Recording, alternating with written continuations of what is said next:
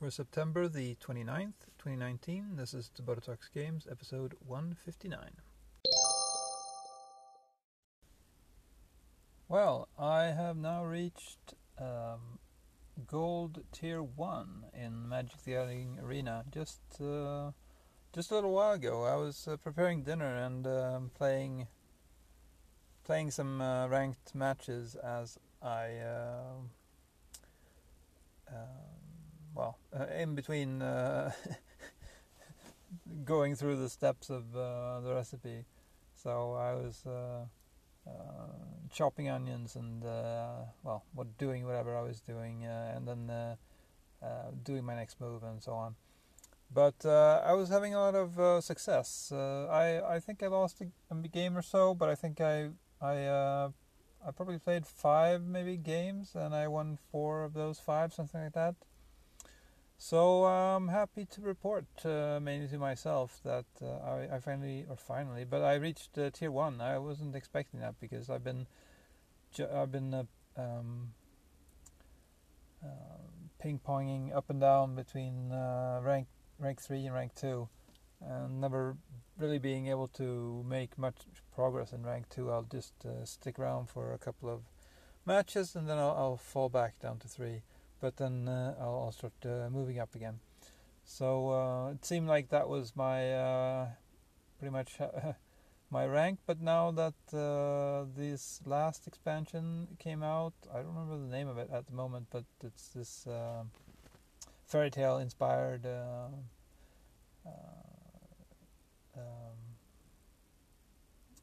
expansion.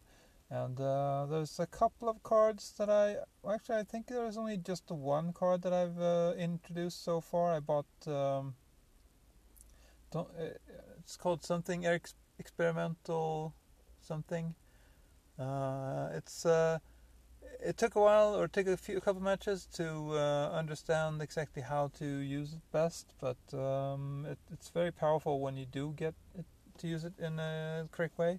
So what it is, it's a enchantment that costs 1 red and 3 colorless mana to cast. And when you cast it, you can no longer play cards from your hand, but instead you always see the top card of your deck, and you can play that at your leisure. So that allows me to, if you set it up right, what you need to do is, or what I find that I need to do is, at least have maybe 8 mana, which is a good top for the cards that I have. I mean, I can always use more, but 8 is a good starting off point to start using this enchantment.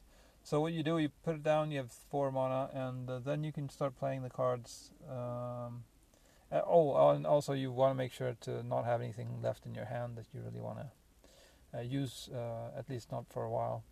But you put it down, you can start just doling out cards, but you have to do them one after another sequentially as they appear. So you'll get stuck, you won't get past 1 land per turn, so that does set a stop, and also, of course, you need the mana to be able to play them.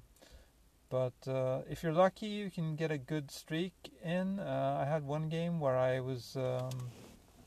pulled 3 or 4 cards that way, and just overtook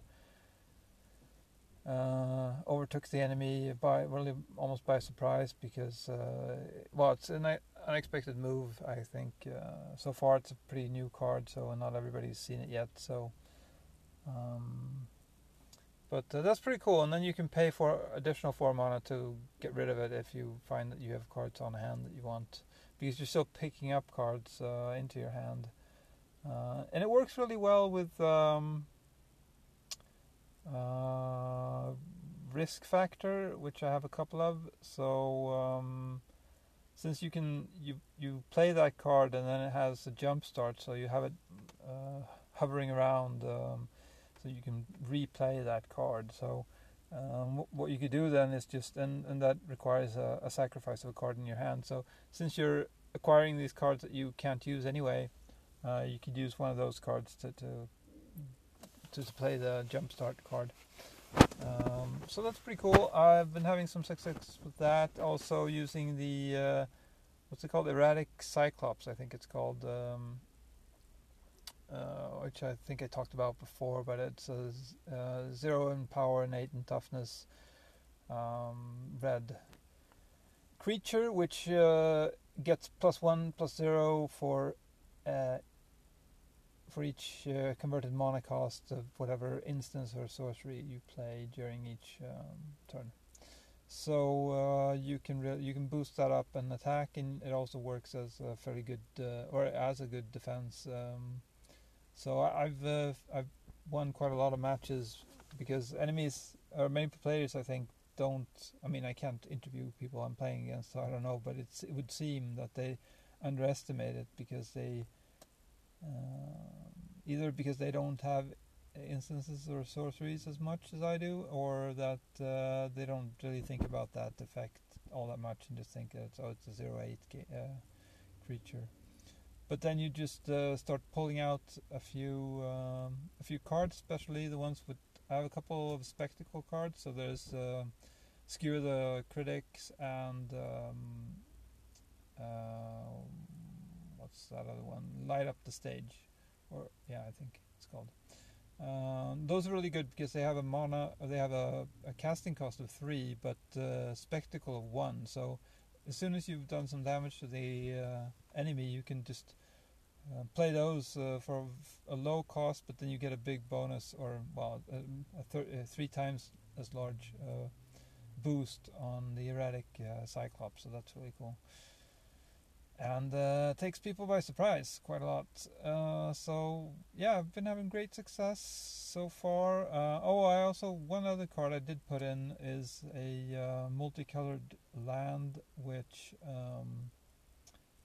it gives you 1 colorless, or it can basically convert any mana into 2 other ones, which are just usable for playing planeswalkers. But I don't really need that because it's 2 mana to get 2 mana, and I have a single color deck, so it's not all that helpful. I guess I could end up in the situation where I just have my colorless lands. That has happened. I'm playing with. I think I'm playing with 4 at the moment. I've had more before, but then the risk is maybe too great, or that's what I encountered. It happened once that I only had colorless for quite a while, and so you can't play anything. But anyway, so it could be used for that to get out of Planeswalker, but it's a very specific niche usage. But it also gives a life every time you play a Planeswalker. I mean, that doesn't give you all that much, but it's just a little bonus.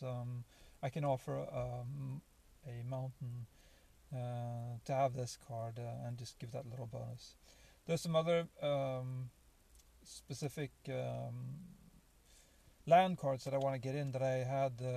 There was an event where you could play any cards from any of the expansions, build a deck and just play as much. You could play 12 matches and try to win as much as you could. I just made a slight adjustment just to try out the new cards, and so that was among that in that deck was these 2 cards. But I also had these mountains, these new mountains, which they'll come into play tapped unless you have another mountain. So as long as you play it as your second mountain, it's fine. But then it also has a feature of tap. You tap it and pay 2 colorless and 1 red, and you can give a +1 to all your creatures. So that's also, I mean, I haven't had a use for it yet, but it's just a nice feature to have as a bonus on a mountain. So I think I'll put in a few of those, at least 2, as soon as I get them. But they are rares, so, and I only have 1, I think, of those Lotus Flower tokens to to buy rare, so I think I'm gonna hold off. I might buy some more I might buy some more boosters to get those. I have quite a lot of gold at the moment, so maybe I'll spend some more to get some more boosters. But yeah, still having lots and lots of fun playing as much as I possibly can each day, which is on the verge of being a bit too much and kind of obsessive. But yeah, I'm having lots of fun. So for the foreseeable future, I'll be playing this, I think, and not that much else. Yeah. Okay, well, that's it for this time.